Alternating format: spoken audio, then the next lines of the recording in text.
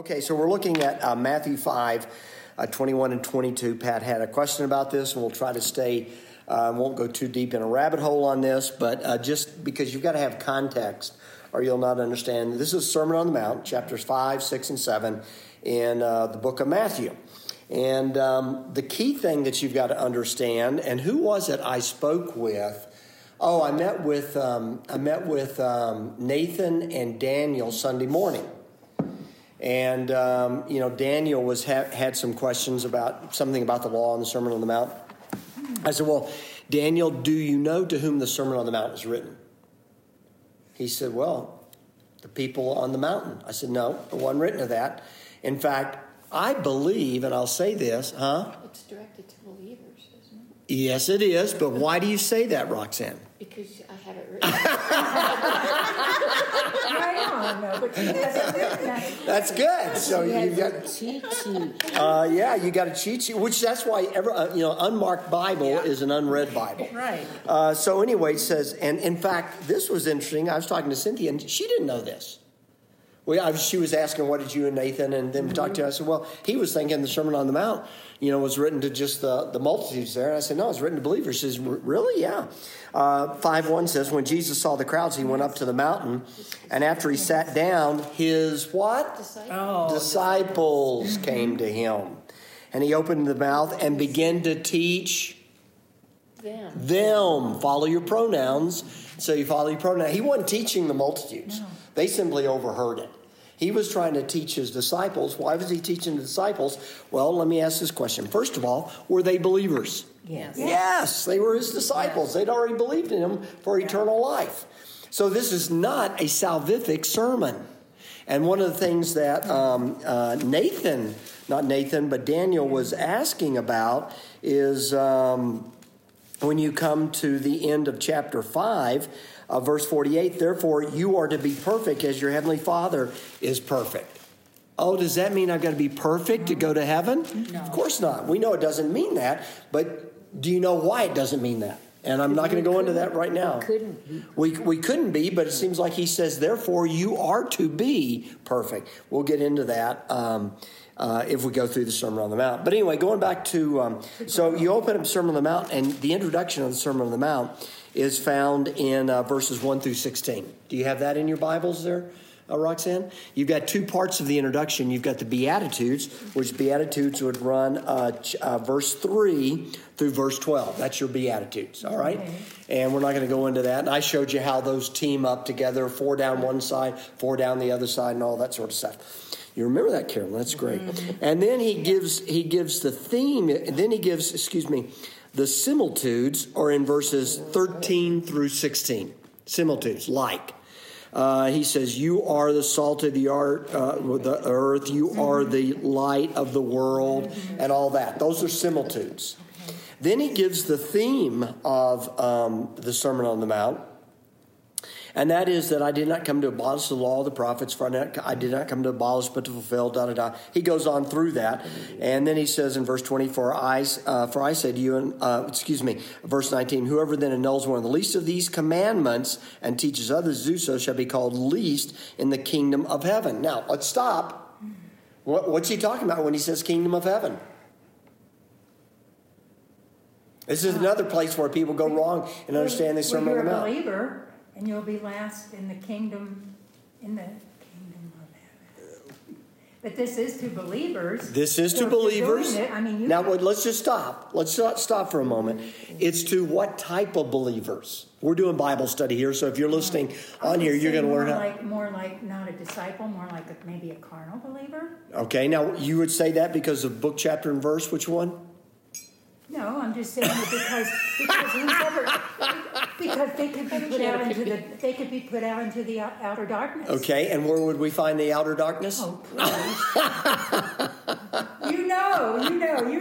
Yeah, I do know.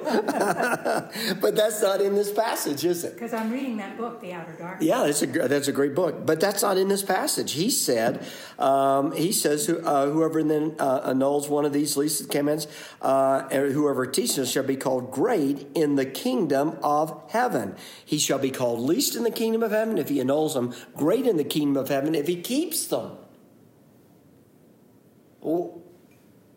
what are we talking? When Jesus says the kingdom of heaven, Rewards. You're moving in the right direction, yeah. But okay, let me just stop for a minute. Jesus Christ came as the blank of the Jews. King of the Jews. Yeah. Now, so he was coming and he was offering the kingdom. So if he is giving, this is how you become great in the kingdom, which if the Jews had enacted it, it would have been inaugurated. All right? Right. You got that? So it's talking nothing about getting saved or anything like that. It said Jesus was bringing the kingdom, which he will in the future. He will bring the kingdom and he will reign on this earth for 1,000 years. Revelation, I think it's 20, if I'm not mistaken. Revelation 20.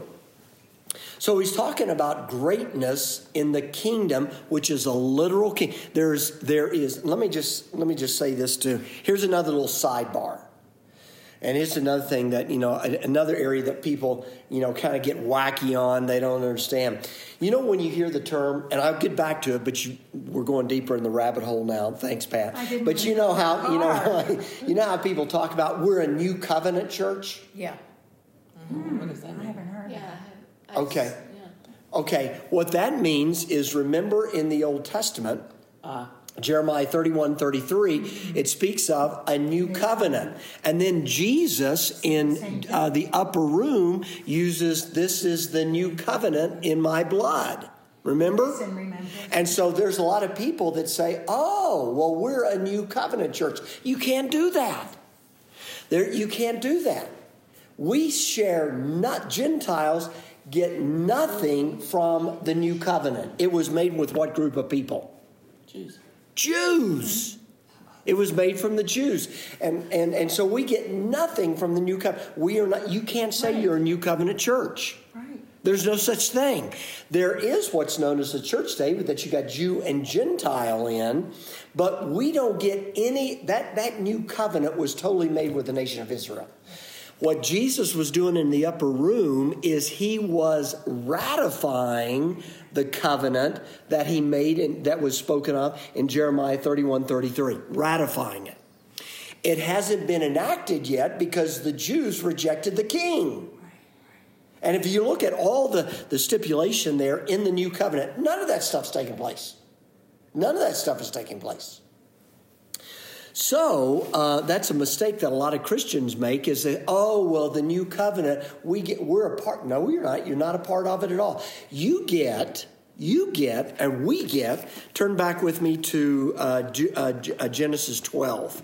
Genesis 12. Lita, have you missed all this? Just jump around, find a rabbit hole, jump in, and start teaching the Bible.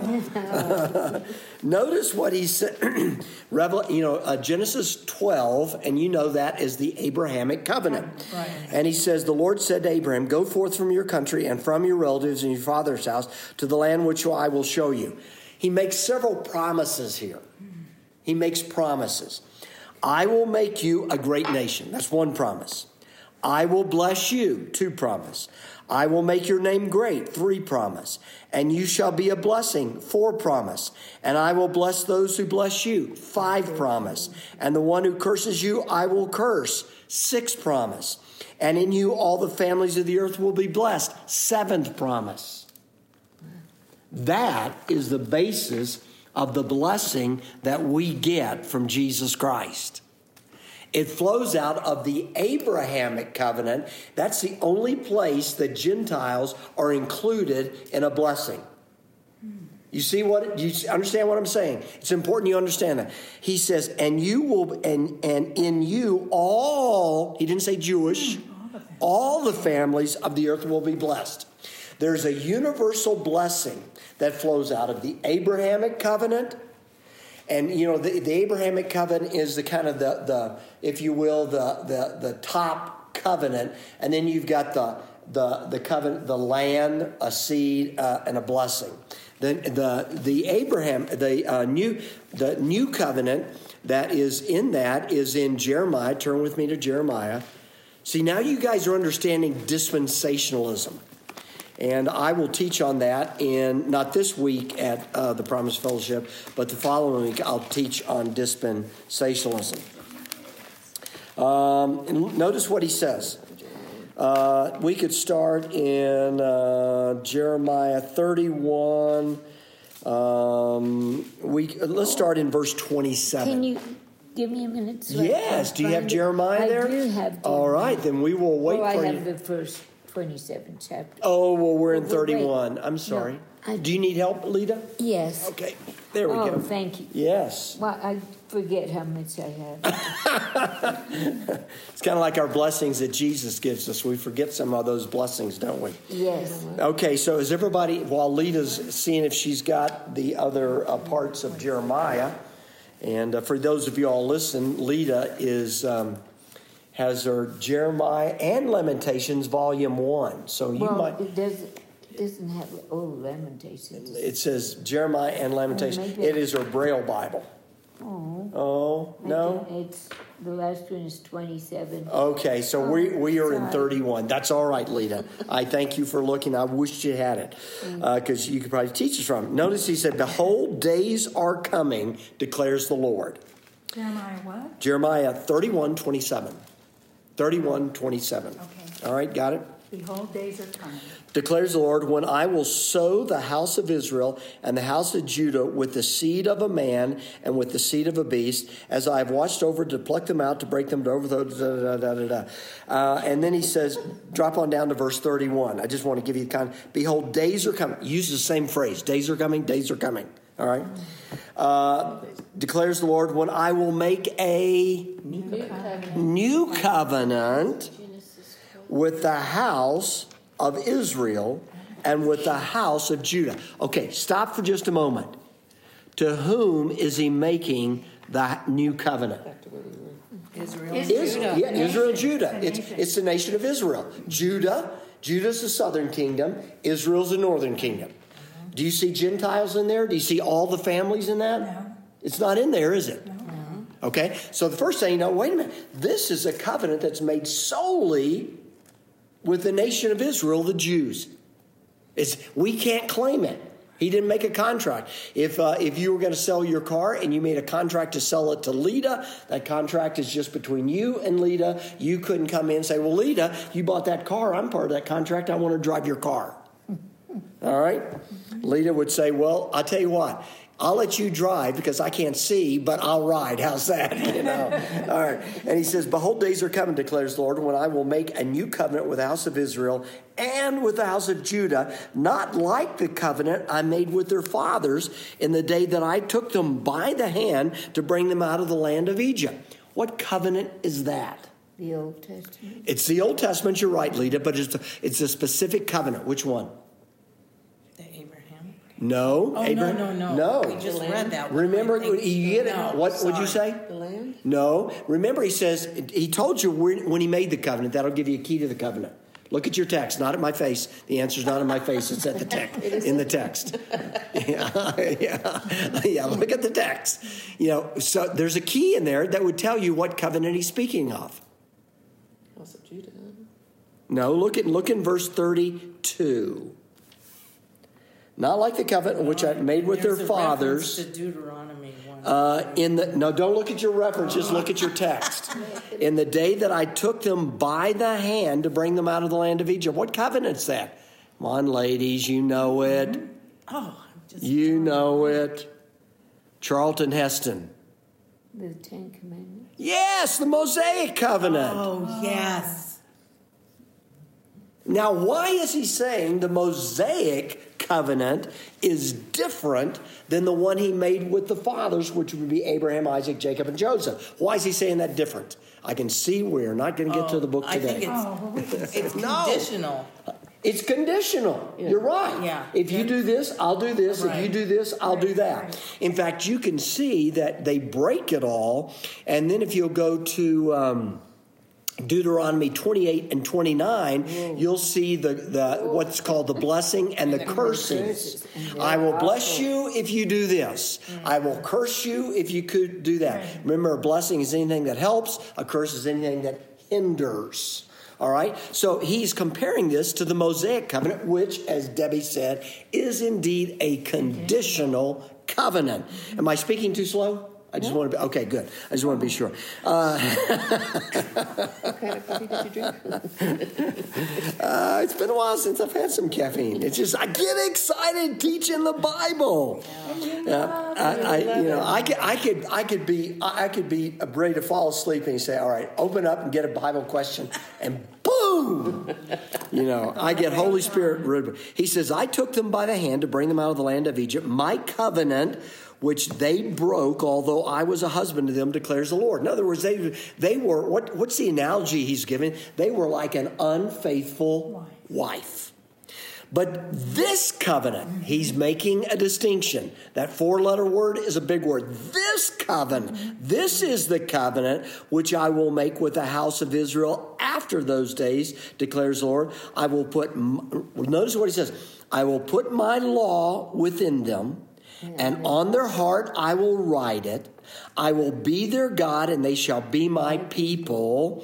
They will not teach again, each man his neighbor, and each man his brother, saying, know the Lord, for they will all know me, from the least of them to the greatest of them, declares the Lord.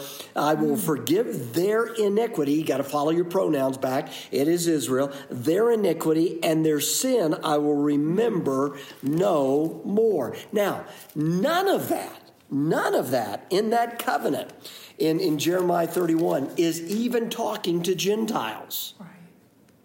The new covenant is solely, wholly, absolutely referring to Jews. You cannot claim any of the new covenant.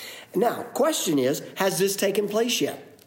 No. Would it have taken place if the Jews had accepted? Yes. And it's unconditional. It's when unconditional. Says, I will, he doesn't say, I will. If you do this, if they had believed in Jesus Christ as their Messiah, the new covenant would have come into effect.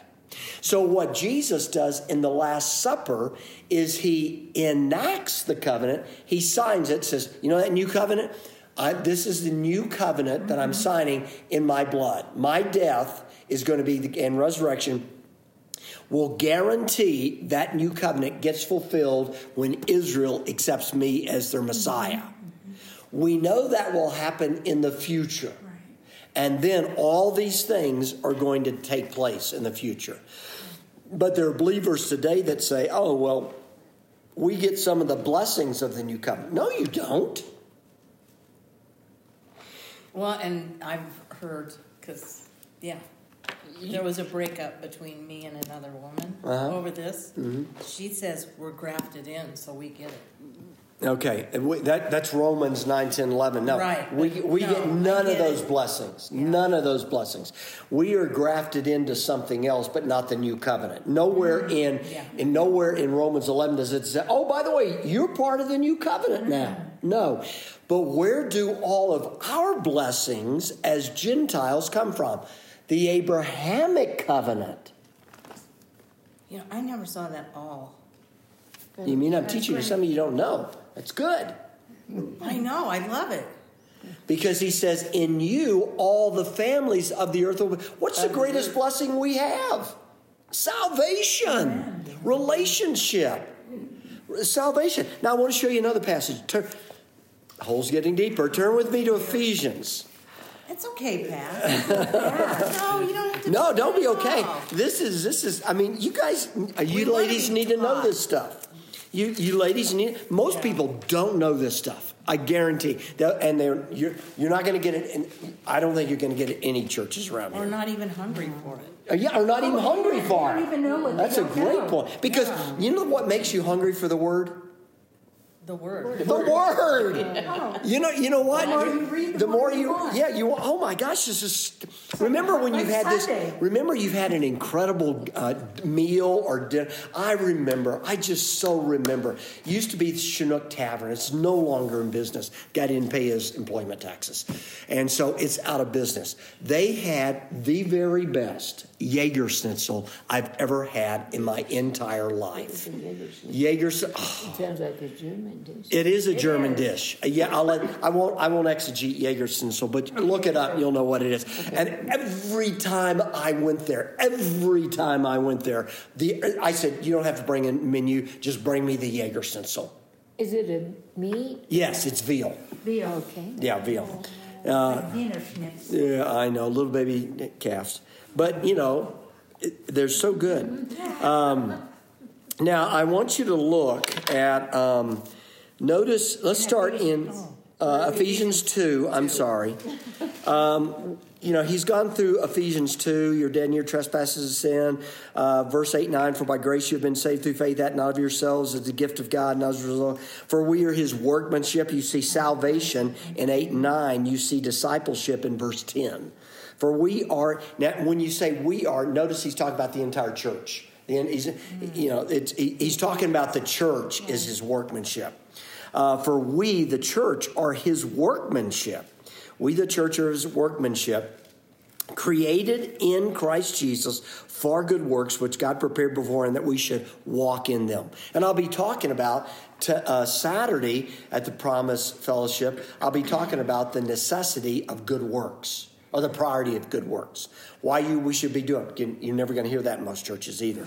But anyway, look at verse 12. Therefore, remember that formerly you, Gentiles, non-Jews, Gentiles, in the flesh, who are called, that was like a derisive term. Oh, remember what David said to Goliath before he killed him? I don't remember the word, but something about you uncircumcised. You uncircumcised. It was a derisive term that a Jew would use. Right you are uncircumcised. Well, he knew he was because he was a Gentile. Right.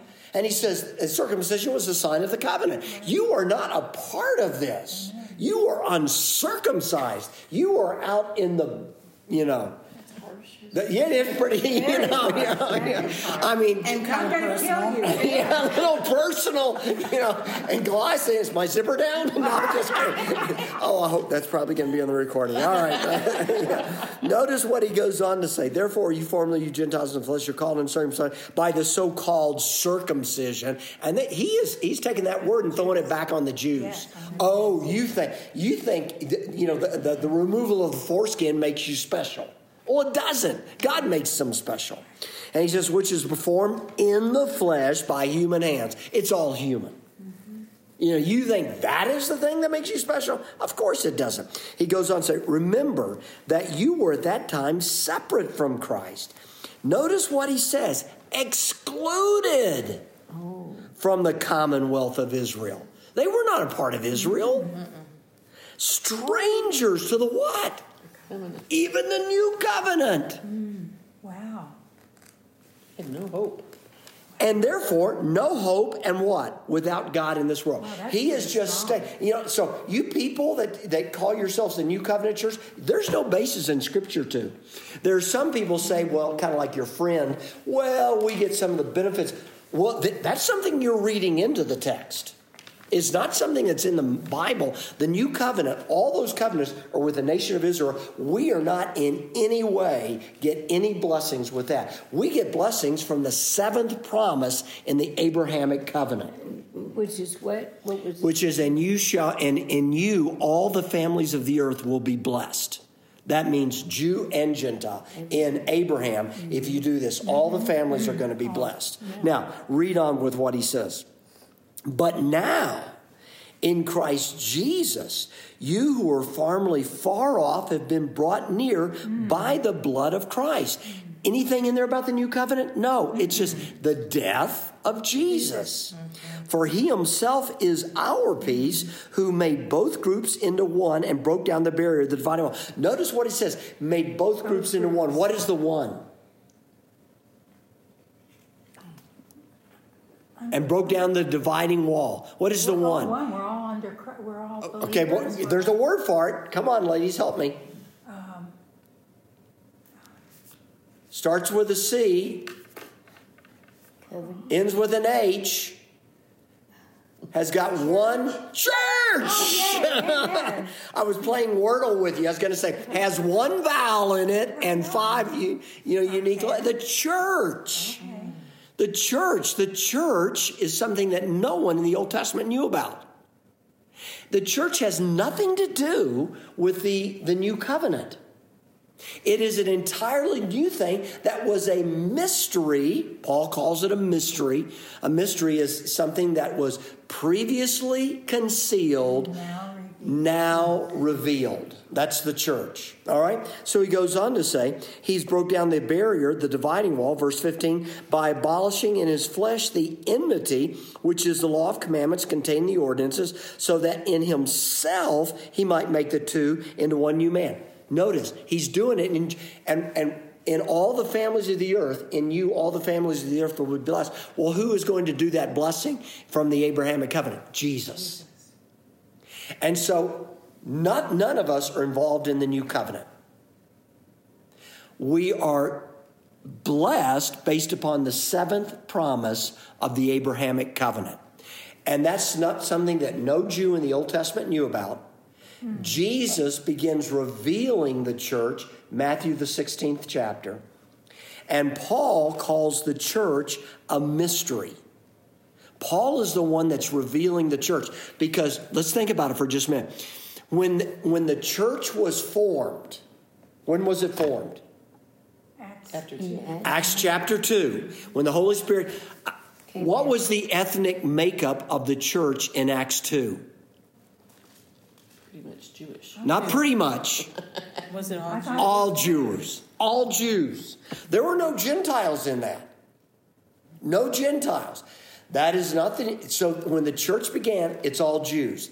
Later on, you go to Acts the 8th chapter, the Ethiopian eunuch, or you go to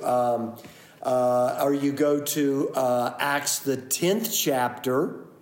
When you get the Cornelius as a Gentile, that's when Gentiles start becoming a part of the church. But the church was always founded Jew, and that's what Paul's telling us. They didn't know that. Cornelius that was in John 3?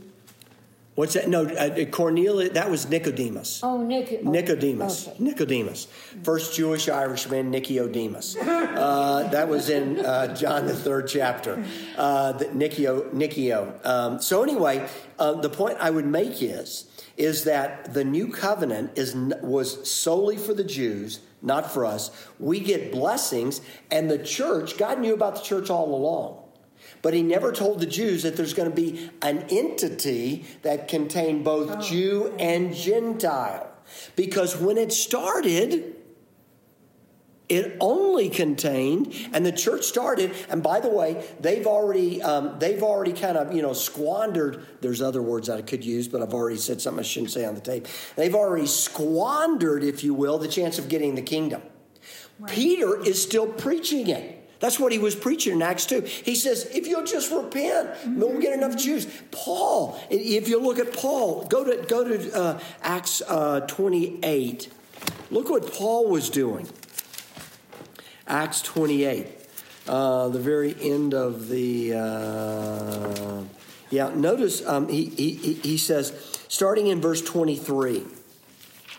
Acts 28, 23. When they had set a day for Paul, they came to him at his lodging in large numbers, and he was explaining to them by solemnly testifying about, these were Jews that were coming to him, testifying about what? The kingdom. The kingdom of God, and trying to persuade them concerning Jesus. What was he trying to persuade them? He's the king. From both the law of Moses and the prophets, Gentiles don't understand that stuff. Some were being persuaded, by the way, that is the word persuaded there, pistuo. Some were being pistuoed, which is the word that we get that's always translated either faith or belief. And the best way to put it is you were persuaded of something. It's just like I was, the illustration I gave in the Promised Fellowship, and that's why people mess up what it means to believe. Think, I got to pray a prayer. I've got to walk an aisle. But when I told, and it's already happened, and I was there. When I told Nathan, I used this illustration on Saturday at the Promise Fellowship, when I said, oh, by the way, Nathan and Daniel and I are going to meet tomorrow, Sunday morning at 9 a.m. in Sabroso, and we're going to answer questions. Never once do they say, well, do I need to pray, or how can I be assured? Well, you can be assured because I told you that I'm going to be there. And all they did was they were persuaded that I was capable and I was credible, and so they showed up. And all we have to do is believe Jesus will give us eternal life, and you've got it. You don't have to pray a prayer. You don't have to be committed. You don't have to be obedient. You don't have to persevere. If you believe him for eternal life, you've got it. Amen. And that's the beauty of free grace. Then you can know it. If you got to be committed, obedient, or persevere, how do you know if you've done that enough? You'll always doubt your salvation. Yeah, exactly. It's too subjective to start doing exactly. That. I mean, you could fluctuate, on any given day of the week or at any given hour during the day. Mm-hmm. And that's why. But what Paul was trying to now read on, what's that? It's too easy. It's too easy. Just believe in the promise. Yeah. Scotty was saying, oh, they call that easy believing. I didn't come up with it. Amen. I just want rewards. Well, that's kind of selfish, isn't it? I didn't come up with it. Amen. In fact, I'll start off in dealing with rewards this Sunday. It says, let me show you who came up with this idea of rewards. Now read on in verse 25. And when they did not agree with one another, some were persuaded, some were not, they began leaving after Paul had spoken one parting word. The Holy Spirit, I love it, Paul says, you guys, here's what's going on here. The Holy Spirit rightly spoke through Isaiah the prophet to your father, saying, go to this people and say, you'll keep on hearing. How long have you heard this? Jesus was here for 3 years. I've been here for, how many years? And you will keep on hearing, but you will not understand. You will keep on seeing, but you will not perceive. For the heart of this people has become dull, and with their ears they scarcely hear, and they have closed their eyes. Otherwise they might see with their eyes and hear with their heart and understand with their heart and return. Deuteronomy, the 30th chapter. They might repent. Why did Israel have to repent? Return. Same word, Deuteronomy 30. Shuv is the Hebrew phrase. And I would heal them. Therefore, let it be known to you that this salvation of God, which has been sent to the Gentiles, they also would listen. When he had spoken these words, the Jews departed, having a great dispute upon him. And he stayed 2 full years in his own rented quarters and was welcoming all who came to him, preaching the what? Kingdom of God, which is not on this earth. Right. It's not here now. It will not come. It's in no form is it here. And you've got some dispensationalists that are becoming like covenant theologians, and they're saying, well, it's here, but it's not. It's here in some sense. No. But why do they even want to teach that? I think that they don't like, I think they want to be popular. Okay. I think they, in academic circles and stuff like that, they want, people to publish their papers and stuff. Yeah. See, we as dispensationalists, we're closer to you Reformed people than you think. Mm-hmm. We believe want to build a bridge. Yeah, they want to and there ain't no bridge. Jews get the new covenant. Right. They're made with them. We get the 7th promise of the Abrahamic covenant. That's why we've got all the blessings we've got. So it buttons on your underwear. It was 400 years before God spoke to the Jews in between the Old Testament. 400 years of silence, correct. So here we hear the New Testament starts. So wouldn't you think that these people would be just waiting to hear something this would speak to them? They would want to, we're hearing from God again. Okay, let's think about that. And I understand what you're saying, and you would think so. And there were Jews that way. Mm-hmm. Can you think of some Jews that were that way? We're talking about it right here. Yeah, but think some of the Jews that were that way. How about Mary? Mm-hmm. Okay. How about not Ananias, but the prophet there that he and his wife, or the lady, they'd always go to the temple praying for the consolation of Israel. Who is that? Anna and Simeon. Simeon, yeah. Anna and Simeon. Okay. They would go there every day to the temple. Mm-hmm. They didn't have to go every day. That's not mandated anywhere in Scripture. They would say, if the Messiah does come, he's going to come to our temple. So we're going to go there every day and pray that Messiah comes. And guess what God does? Mm-hmm. What a blessing to those aged, elderly, faithful saints. They see baby Jesus. Yeah. Mm-hmm. And what does Simeon say? I could die now. Yes. He even got to hold the baby. He even got to hold the baby. Yes. That was his redemption. He held the baby. What would that have done to him? He says, I've come every day. I've never held Messiah. Oh my God. Can you imagine? He went back. I held Messiah. Mm-hmm. I held Messiah. God is faithful. I can die now. I know. So they held out. They never gave up hope. They stayed faithful. Yeah, faithful. But think about it, for 400 years that would go by. Yes. Remember, the same thing happened. How long was Israel in bondage? 70 years. Well, no, that was the exile, Lita. Okay. 400 years in bondage. 400 years in bondage. So think about it. When they came out of Egypt, how much do you think they knew about Yahweh? Well, in order for any of that generation to know anything about Yahweh, we've got 10 generations, if you say 40 years. Mm-hmm. 10 generations. Do any of you all have any idea who 10 generations ago was your, great, or what they even believed? So in those 10 generations, they had, guess what? They lost it. That's why it is so important. For especially, I'm 70, and, most of you all are younger than that in this group here. But I'm 70. And so, when my grandson, you know what I tell him all the time? I say, Dubs, that's who he calls me, Dubs. Mm-hmm. Dubs loves you. He says, I know. He says, And he says, who else loves you? He's gotten to the point now, because I've said it. He says, he'll first say, Mommy and Daddy. Oh.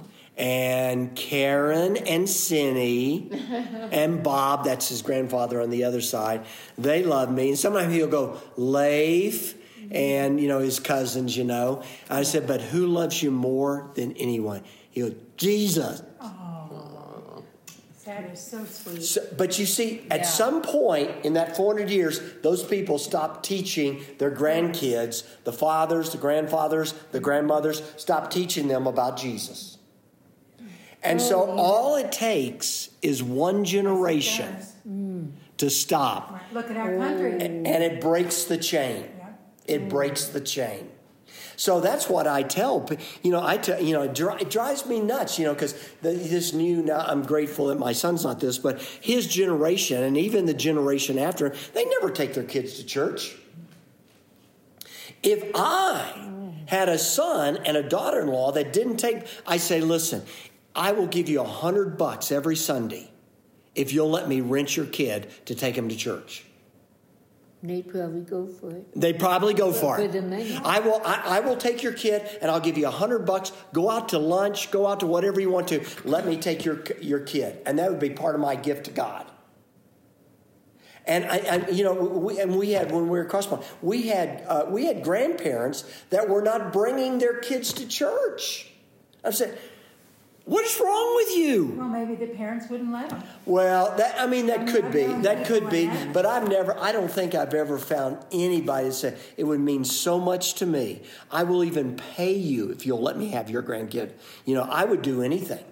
I would say, I'll even pay you. I'll keep them so you all can, I'll come and get them at 6 o'clock in the morning so you guys can sleep. I would do anything to get my grandkids to hear the Word of God. Anything. Mm-hmm. And but to answer your question, the reason I got off on that is for 400 years, 10 generations, there were a group of people that didn't pass on God's truth. Oh. They didn't pass it on. And so between Malachi, the Italian prophet, and Matthew, 400 years, they stopped passing it on. And guess what? They developed their own man-made religion. The Pharisees and the Sadducees sprung up in that 400 years of silence. That's where they sprung up, in that 400 years of silence. So, it could easily happen. Yeah, I would have thought they'd be more hungry, but they were hungry, but maybe for... There were some. I mean, obviously... Well, like here, we talked about... Obviously, remember Zechariah when he's going in to perform the temple stuff. He was hungry. Elizabeth, she was hungry. Mary was hungry. Simeon, Anna were hungry. I mean, there were those that were hungry. But by and large, they weren't. They weren't. Nicodemus, as Lita brought up, Nicodemus, he was hungry. He goes to Jesus by night. He says, hey, I know that no way you could do these things unless you were from God. And then he shares the gospel. Even the Samaritan woman, who they started out Jewish, she was thirsty. Yes, she was. She wanted that. And then when she goes into her village, all those Samaritans. Now, they had their own Samaritan, religion that came out of, they came up with their own Samaritan Judaism, if you will, because they were part of Israel. But then when the Assyrians came in, interbred with those Jews, the Samaritans came out of that, but they formed their own religion based loosely on Judaism. There was a Samaritan temple. That's why she says, your people say Jerusalem is the place to go to worship. We say in this mountain, which is in Samaria. What just occurred to me when we're talking about all this about Anna and Sapphira? Simeon. Is that, it's not really glaring about Jesus coming as a baby. Yeah, no, it's not. It's not glaring. It's, we know it's there. Yeah, Micah 5:2. Well, in 53? Isaiah 53 would be where he dies, but that's not a baby. Oh, but that's not a baby. No. Micah 5:2 would deal with, I know it's birth. there. I've read it, but that could be easily lost. Oh, sure. So for Simeon to have that so ingrained. But I guess that's the Holy Spirit. It has total to be Holy the Holy Spirit. Spirit. Holy Spirit in the Word. Holy Spirit in the Word. Holy Spirit in the Word. And he was obviously in the Word, and he knew this, though. He did know. Now, he wasn't looking for a baby in the temple. Oh, no, he wasn't. Was he looking for an adult? He was looking for an adult. Oh. He was looking for he wasn't looking for a baby. He thought Messiah would come into the temple. Now, as a king. As a king. Yeah. And restore the Shekinah glory and do all. He wasn't looking for a baby. How did he know that the Lord revealed it to him. Yeah. The Lord revealed that to him. Must have been a shock. Yeah, Lord revealed that. He said, hey, you know what you've been looking for? See that little, and 8 days old. You see that little baby? And he looks, there's your Messiah. There's your Messiah. And he says, I've been looking all these years for a grown man. You allowed me to see baby Jesus. And then remember when Jesus... What a privilege. Yeah, I mean, but you see, he would have never known that had he not been in the Word. In the Word. And you all would have never known about the Gentiles or never in the New Covenant unless Pat had asked the question and we had been in the Word today. Oh, I can't believe how ignorant I was. I thought the New Covenant was the New Testament. Yeah, well, a lot do. Yeah. That's not unusual, Lita. That's not unusual. But here's the problem. There is and that's why when I always teach the Bible, I said, when you read the Bible, you must read it as if you've never read it before. And all that stuff that you think you know, right? It's just like me. When I was reading last week, I told you, oh, isn't there fire and an axe and a tree and good and bad? Didn't John the Baptist say that? Oh, that's that message that is to... John the Baptist gave it, Jesus gave it, and Jesus told him, it's done. No kingdom for you. God inspired. Yeah, the whole book. All right, we've taken almost our entire 45 minutes. But did we answer talking about the fool? About the fool. Oh, and if you call somebody yes. a fool. We've answered her question. You shall be guilty enough to go into fiery hell. Okay, we've got 2 minutes. I can do that. I can do that in 2 minutes. I thought it said you would be in Matthew danger. 5:21. Okay, let's go back and look at it. Let's go back and look at it. So what's going on in these passages? There are 6, and starting, the theme there is, I didn't come to abolish it. And then look at verse 21, 5:21. You have heard that the ancients were told, you shall not, where's that from? You shall not commit murder. I think that the Ten Commandments. 10 Commandments. Yeah. There's 6 commandments that he deals with here. You can read them. They form a chiastic structure. You know, a key is the Greek word for X. That looks like an X. You know, it's key. Says, but I say, and then... Okay, hang on to that. Hang on. I'll get to that in just a minute, Lita.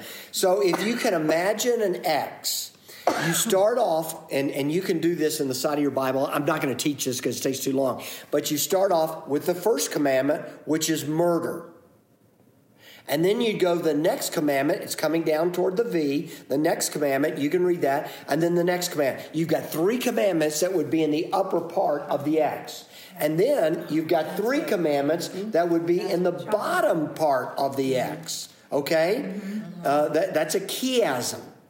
And notice what the first commandment is. You shall not commit murder. And I want you to notice what the last commandment is. You shall, look at verse 43. You have heard, this is the 6th one. You have heard that it was said, you shall love your neighbor and hate your enemy. But I say to you, love your enemies and pray for those who persecute you. Whoa, murder is the first commandment, then the second, then the third, then the fourth, then the fifth. And guess what? Murder and love, antithesis of each other. Wow. If you murder someone, you don't love them. Right. So you can see it's a chiastic structure. Now, getting back, so there's 6 commandments. I don't have time to show you. You guys can go back. It's very easy. You'll see 6 commandments. I encourage you to do that. And in your Bible side of your margins, you got great margins in your Bible. You could sit there and draw an X, and then start 1. Is murder, 2 is this, 3 is this, 4 is this, 4, and you can see that chiastic structure, so you know. But you're talking about 21 and 22. The end of 22. Yeah, but I say, so he's talked about murder, which that's pretty bad. You shall not commit murder. Whoever commits murder shall be liable to the court. What court? What would be the court? What's the only court they had back then? Sanhedrin. Oh, yeah, that's it. Okay, that's their court. That's their religio-legal system is all together. But I say to you, everyone who is what? Angry. You see what Jesus does? Jesus, before you murder someone, you're probably what? Angry. Yeah. And murder is exterior. Anger is interior in your heart. Yes. Okay? So Jesus is saying, I'm going to take it. You know, as far as I know, no one in this room has actually gone out and shot a man in a Laredo just to watch him die. No one's done that.